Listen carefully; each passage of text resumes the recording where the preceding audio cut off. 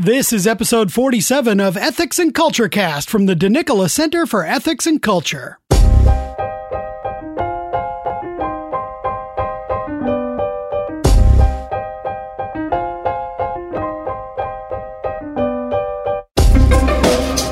Welcome to episode 47 of Ethics and Culture Cast from Notre Dame's DeNicola Center for Ethics and Culture. I'm Ken Hallenius, the communications specialist at the center. In this episode, we chat with Zena Hitz, a tutor in the Great Books program at St. John's College and author of the book Lost in Thought: The Hidden Pleasures of an Intellectual Life.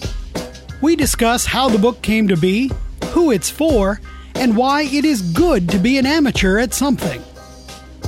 Let's sit down in the virtual chat room for this delightful conversation.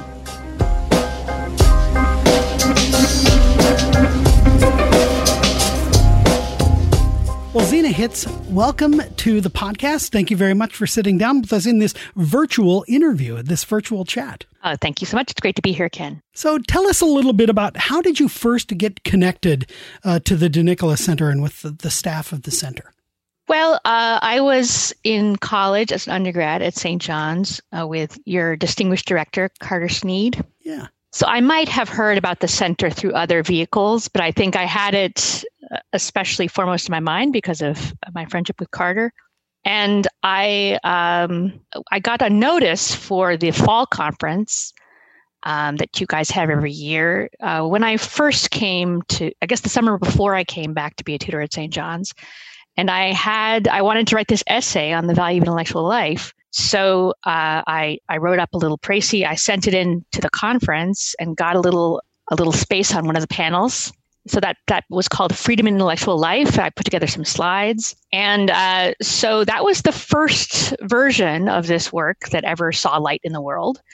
And I still remember how much encouragement I got from that audience. I remember there were about 5 young women from Christendom College in the front row, and they were nodding as I was talking in a way I've never seen anyone nod while I was talking, And I thought, I have hit some nerve here. This is resonating with people. So I wrote up that talk and I sent it into First Things. They published it on their website. It got picked up by a blog, and the editor at Princeton read about it on the blog. He asked me if I wanted to write a book. So I contracted a book. And then I found myself in the situation, this was a couple of years later, I was teaching full time and I needed to write this book. I was on a contract. This is not like an academic deadline where you turn it in, 10 years later when you finish it. This is more on a business type schedule. So I realized I wasn't going to be able to meet it with my teaching load. And I was getting too tired. So I contacted Carter and asked if they had space for me at the center for a semester. They offered me a generous fellowship, and that was the semester where I drafted the manuscript. So the center has been there from the beginning, and it was there at a crucial moment. And so I could not have written this book. It's completely obvious to say I could not have written it without the help of the center. Wow. Well, that's delightful. And I know, of course, you mentioned this in the acknowledgments. While you were at the center, you also had the opportunity to continue to develop some relationships that bore great fruit in the writing, including one with Jim Hankins, I know. Oh, yes, that was wonderful. So he was at the center the same semester I was, and he was working on doing this wonderful work on Renaissance humanism for his book that came out as Virtue Politics just this past year. And the Renaissance is one of the areas in history I know very little about, but of course it's very important for thinking about the value of the humanities.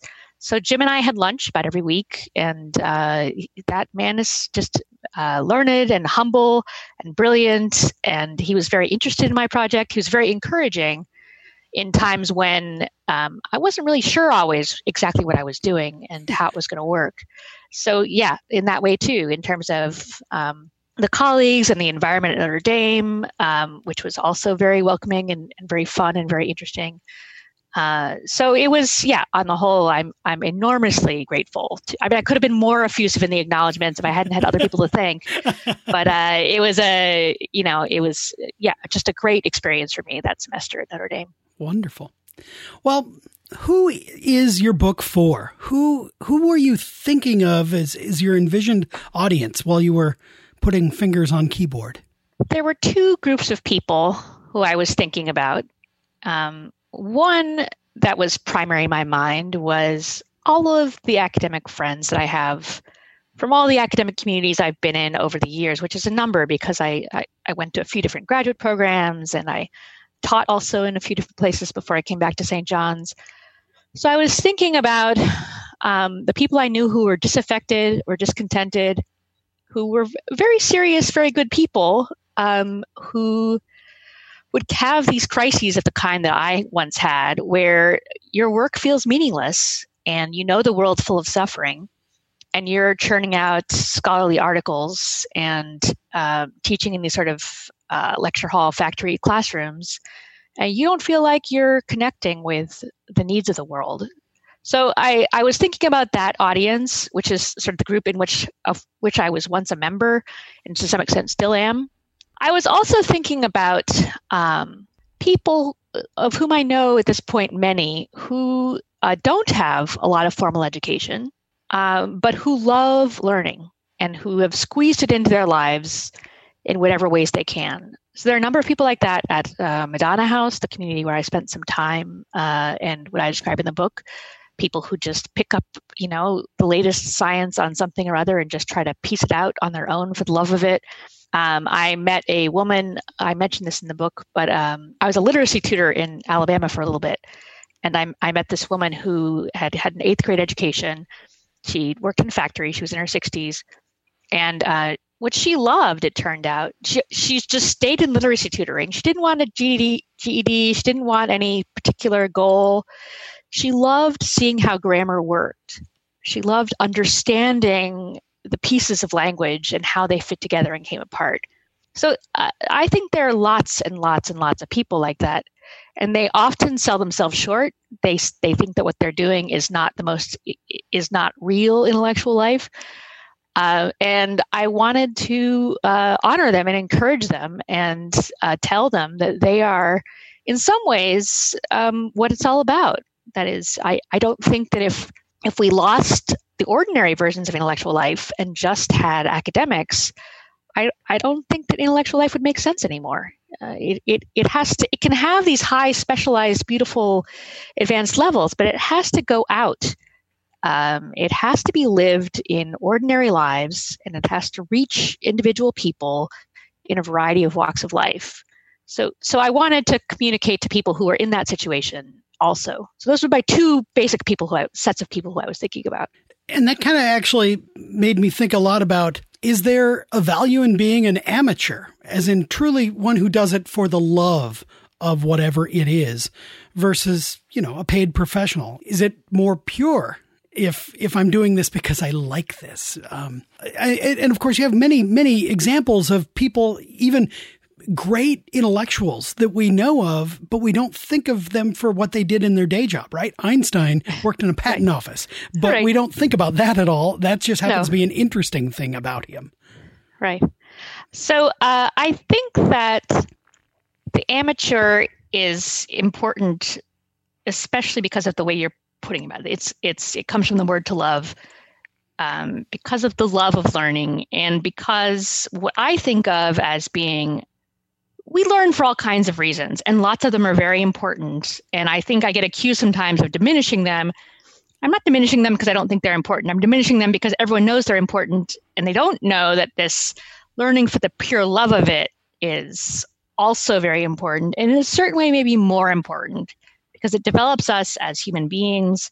It's part of it gives our lives richness and depth. It makes us happier. It puts us in touch with our dignity as human beings. It gives us resilience in times of trouble. There's all kinds of things it does for us just because we're doing it for the love of it.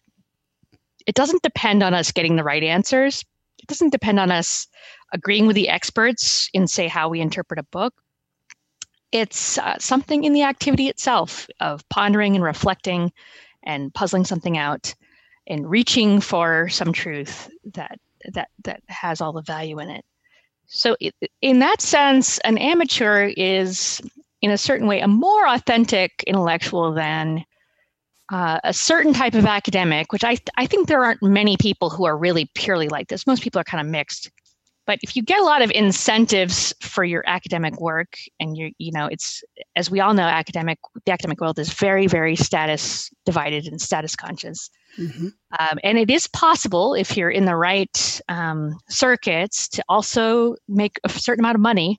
So there's money and status and prestige, and you can get hooked into that, and that's can turn into really why you're doing it. And an amateur's in a better situation than that person is, as far as they're really living out the human dimension of the intellectual life and reaping the benefits from it that it can reap for any of us. Yeah. I often think about that. I've been a home brewer in the past and yes. Love brewing beer, love the activity, obviously love, what you end up with in the end too. Beer is delicious, but I never ever was interested in becoming a professional brewer out of home brewing, because I was like, I don't want to lose the love of this activity. This is truly a hobby. Yeah, no, it's really interesting that that's often a threat of becoming a professional, is that you lose the love of it. And sometimes it is wise to reserve your hobbies, the things you really love, as hobbies, so that your work can be more drudgery-like and your hobbies are really precious and beautiful, and you relish every minute of them. There's something to be said for setting up your life that way. I think that a lot of what's happened in our broader culture is we've become very professionalized and very specialized, and we rely a lot on professionals and on specialists. And that brings us many wonderful things. It's not entirely a bad movement, but it's bad when it leads us not to recognize the value of just doing something for yourself. There's something satisfying about growing vegetables in your garden as opposed to buying them from the farm stand, or making your own beer as opposed to buying it, or making your own furniture as opposed to buying it. And that's, I think, even more true when you're thinking about, thought and reflection and pondering. It's worth so much for you to do it on your own. The fact that someone in a university 1,000 miles away can do it, quote unquote, better, it in a way, it really doesn't matter, even as much as, it matters less than it does the fact that there's a person 1,000 miles away who can make great furniture much better than I can make myself. Right. I'm reminded you actually had a bit in your book about the necessity of doing things with our hands occasionally to reset the inward turn that one can take when you try to rely too much on the life of the mind. Yeah, I'm a huge fan of manual labor. It doesn't come naturally to me. I'm very clumsy. I actually went to a high school. This is something I don't talk about much, but I went to a high school that had a history as a vocational school. So we were college prep, but we still had requirements for wood shop and metal shop and other drafting and various other kinds of industrial arts. Yeah. And I always had this huge idea of the wonderful thing I was going to make. And I would start and just make a huge mess. And then the teacher would come in and fix it up for me, because I didn't have that gift of execution. I just wasn't plugged into the physical world enough. But I think that working with one's hands is very important. And part of it is, I think, part of what the book is responding to. And I understood this actually thanks to, I had a wonderful review by Charlie McNamara in Commonweal a few weeks ago. And something he saw, which I had not seen, was that a lot of what I'm thinking about is the scale on which we live. So we are so distant. On the one hand, we've developed a lot of efficiency. That is, people do things really well and they get us the things that are done really well. We have access to them everywhere. But we lose something. We lose something of our connections with one another, and we lose something about our own development when that happens. I think that's a lot of what working with one's hands is about. It's making a connection with the world around you and living in reality in a way that I think is honestly, it can be difficult in the particular times and the particular culture we live in. Yeah. The Dominicans have a motto inspired by St. Thomas Aquinas: to contemplate and to give to others the fruits of one's contemplation. I feel like that's actually a key message of your book as well, that it's good and necessary to spend time in contemplation, but it must then flow out into communion with others, whether one's an academic or an amateur. Is that a fair read? It's a fair read. I think I might say something make a slight modification. I don't think Thomas would object necessarily. That initial contemplation, before we transmit it to others, we always rely on others to get to that place. So learning is communal in a sense from the beginning. It requires others, it requires helpers, interlocutors, even if that's a dead person that wrote a book, which is often the only interlocutor we can find for whatever reason. And I also think that I tried in the book to address both religious audience, Christian audience, as well as Jewish or Muslim, anyway, religious audiences, and also to address secular people who were not particularly convinced of any religion and maybe were a bit skeptical and maybe thought they would always be skeptical.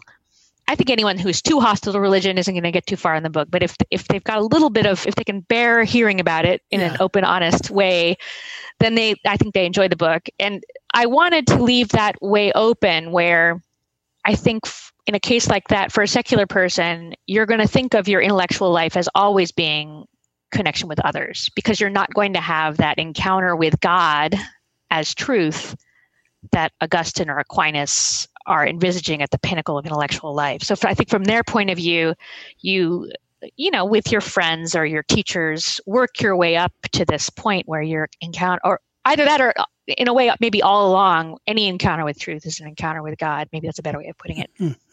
And then you've got to share that with others. But I think you can get a similar dynamic while thinking of your learning as being connections with other human beings. And then I think it becomes more communal all the way down, which is a lot of the way that we live religious inquiry too. So I don't think it's too distorting. Anyway, that's a little complicated, but that's my thought about that wonderful slogan of the Dominicans. Yeah. I remember actually it was while reading Thomas for a great books program that I was doing at the master's level, I was struggling with Thomas because I'd never really read him straight through. And it was about 2.5 weeks into reading him that something clicked in my brain. And all of a sudden I got it. And I saw not only how he wrote, but also what he was doing. And even in some ways, the questions he was leaving out. And I remember that being a great, joyful moment in my own kind of intellectual development. And it was struggling with a work that, unless I had done it straight through, tried and worked with it on my own, I never would have had that moment, I don't think, because I don't know that anybody can guide you to that, but they can only take you to the edge and say, you have to work on this yourself.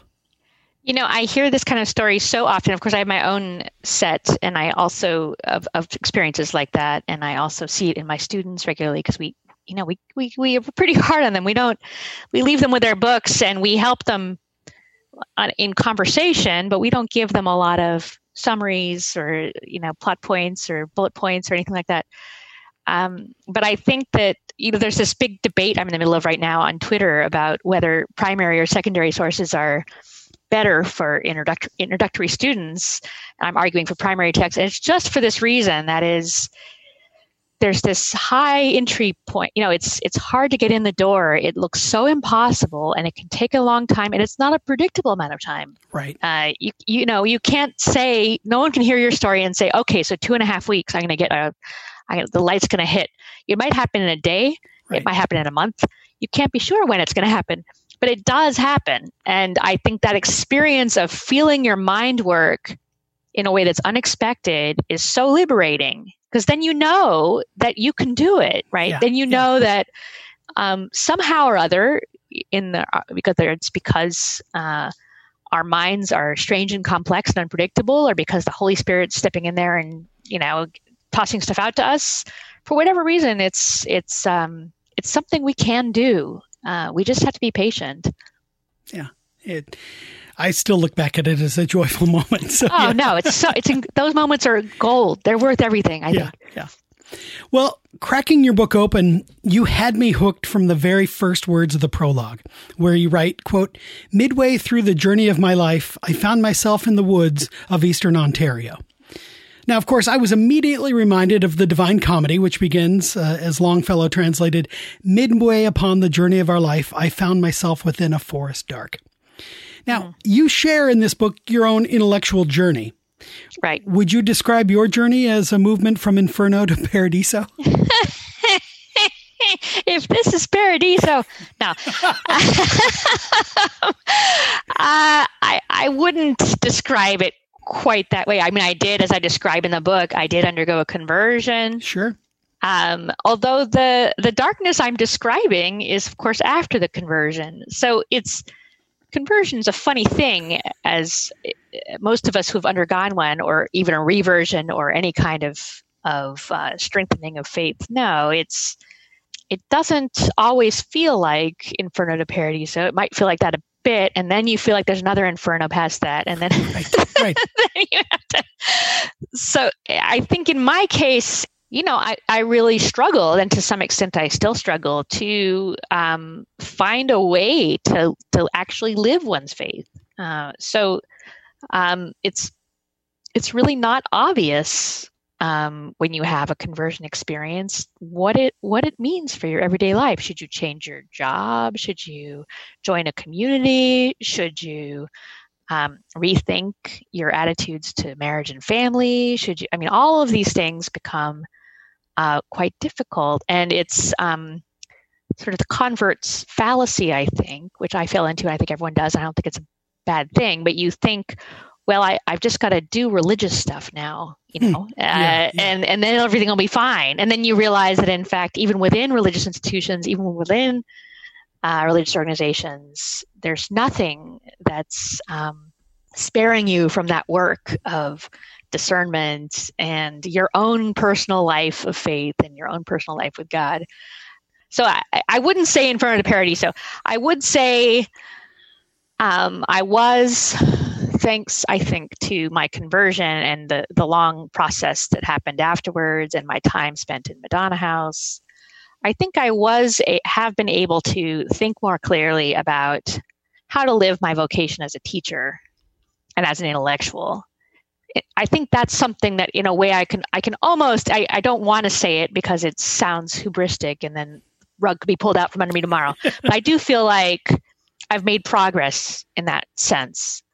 I know that trying to patch together, for me, a world of a conventional academic world with factory style teaching and scholarly work, with, say, going to Mass and saying your prayers and having some kind of community, I know that doesn't work. And I have been happier where in a place like where I teach now, where my teaching is more evidently loving service. So I have mentoring relationships with my students. I teach small classes. I get to know my students over a year. I see them over 4 years. And I find in that smaller scale, on the more personal level, that I am actually passing on whatever intellectual habits I've developed or gifts I've been given. They're being passed to the next generation this way, and in a way which I think helps people to navigate the world in whatever way. So that's a piece of progress that I made that I try to convey in the book. But it's not a template to be applied to anyone, and it may stop working for me, and I'll have to figure something else out. so we'll see. Yeah. We'll see what happens. Well, I need to ask finally about the patrons that you thank at the end of your book, Saint Martin de Porres and the Mother of God. Now, of all the saints, why these particular two? I'm a bit for professional intellectual. I'm a bit of a pragmatist about saints. It's like, who does it for you? You know what I'm saying? Yeah. So for me, I struggled with Marian devotion for a long time. And I was at Madonna House, which is a Marian center. Right. And everyone there makes the consecration to Jesus through Mary, the Louis de Montfort thing. I would try to read the books. I would be like, this doesn't make any sense. I can't do something that doesn't make any sense. Books are just terrible. And then something sort of slipped, and I reached a certain stage of desperation, which I think is what happens to most people. And I started really praying to her, and then things started to change. I made the consecration, and then things really started to change. So that's, I think that's anyone with a Marian devotion could tell you some version of that story. I think it's worth saying out loud for the people out there who are struggling, like I was. You're trying to read the books and you're like, what is this Mary? And all you've got to do is just try. It's my understanding that's how the cult of saints originated, right? It's people prayed at the graves of these holy people, and stuff started to happen. So it was a pragmatic thing. It's a pragmatic thing now. Yeah. Now, St. Martin de Porres has been a saint I've loved for a long time. And I think part of it is he's a Dominican. He's in an intellectual order, but he's the sort of humble servant of the intellectuals, right? He's held in contempt. He's looked down on. He's attacked by some of his brothers. He's black, they're white. So he's he's on the outside, but he reaches through and ends up living this extraordinary life. That's a bit of an intellectual explanation. I mean, he's a very lovable saint, and his holy cards have always been there. Yeah. When I was trying to do my work, and they've always helped, I thought. So I do think it matters to me that he was a Dominican and a very humble Dominican. Sure. But apart from that, it's something about his way of being that charms me, the way it happens with some saints. And that's the story I have. Yeah. And what are you working on now? Well, I'm working on too many things. It's just kind of the way I do things. I'm still working on a few essays connected to the book that'll appear sometime in the fall, I think. The next book is about a very short book on which is a philosophical approach to religious life. I have a contract with Cambridge University Press about that. They solicited it as part of a series of philosopher perspectives on various things. So it'll be an essay on faith and happiness and how exactly it is that faith and happiness are reconciled. I mean, not giving an explanation, but exploring the questions of how faith and happiness and suffering are reconciled within the context of looking at religious life, somewhat in my experiences, but also in film and literature and memoirs and things like that. So that's the next thing. Can I ask one last question? And I know you wrote an essay about the intellectual life in the time of lockdown. I did, yes. Can you tease us with that? Because I'm going to put a link to it in the show notes. But what has been your experience during lockdown of living the intellectual life? So my experience is, and of course this book came out, this book on the value of withdrawal and the fruits of withdrawal and solitude and being confined and all the stories about prisoners. This came out in the middle of quarantine, right, in May. And I was in the very awkward position of being unable to think, concentrate, or read seriously. I'm still struggling. I've made a little bit of progress at various points. I find the conditions for thinking extremely difficult. Yeah. Despite the fact that that it seems like it's in conflict with my argument. So in the essay, I speculate about why that might be the case and how we might have to respond. Maybe I'll just leave it like that. That's a little bit of a teaser, right. Click through. I don't want to tell you the ending, but click through and find out, how I came to understand why it was so difficult to think in quarantine, despite the fact that withdrawal and solitude are good for thinking normally. Well, no spoiler alerts. Do click through there. The link is in the show notes. So. Well, Zena, this has been a delightful conversation. And I mean, I genuinely love the book and there's so much more, but we can't get to everything. And we want people to be able to read it and struggle with the text themselves, I guess. But thank you so much for this conversation. Thanks so much, Ken. Thank everyone at the center for me. Once again, just a fuse at them a little longer so that they know how much it matters to me.